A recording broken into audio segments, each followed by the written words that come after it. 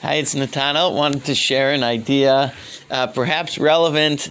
I imagine that many people have some vacation time that they're enjoying in the next week or two, and likely they'll visit a variety of different people who they don't see all the time and interact with them. And so it's worth pausing to stop about how would we like to interact with these people.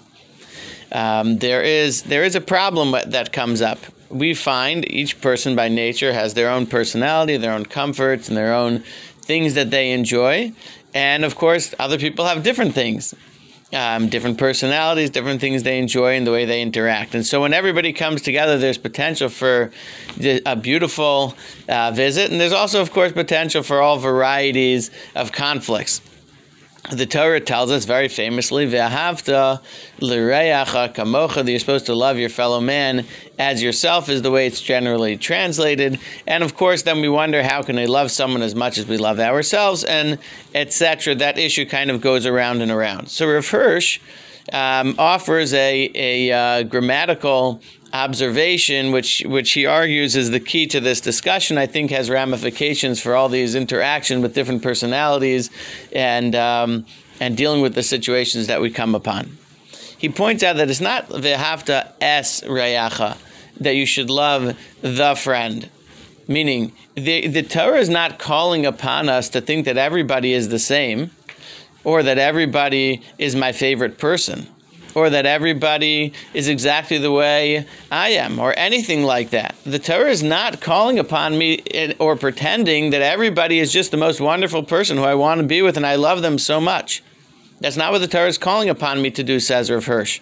The Torah is calling upon me ve'ahavta l'reacha, to love to your friend. What does it mean, to your friend? That means what I'm called upon is to wish that things should be good for them. I know that they're different. I know that they might even be unpleasant. I know that they're, in the English translation of Rav Hirsch, they say they might be unbearable.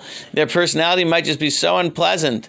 But the Torah says, is this a Jew? Is this a person who are called upon as re'acha, as our friend? Then we should want good to them. Meaning, we should want that their lives should be wonderful. We shouldn't, God forbid, want that they should have, I hope their career goes terrible and that their kids have a horrible life and give them lots of misery, right? How could a person want that? No. I might not personally connect to this person or want to live my life like this person, but that I should want good for each and every Jew and only desire that things should go well for them is a totally different calling. We're supposed to look at each person as we go through all our interactions and say, wow, I just wish that Hashem would take care of this person, that they should have a wonderful life. I know that my life is different than them. I know that my personality is different than them. I know my interests are different than them. But that Hashem should bless them and give them all that they need to take care of them for a wonderful life. That should perhaps can be a perspective in the upcoming visits and vacations, to appreciate that as we look and interact with each person, they're different, and it's not exactly how I would want to deal with it, but I love them, and I want that Hashem should bless them, and we should just look at each and every one. Hashem, please bless them and give them all that's wonderful.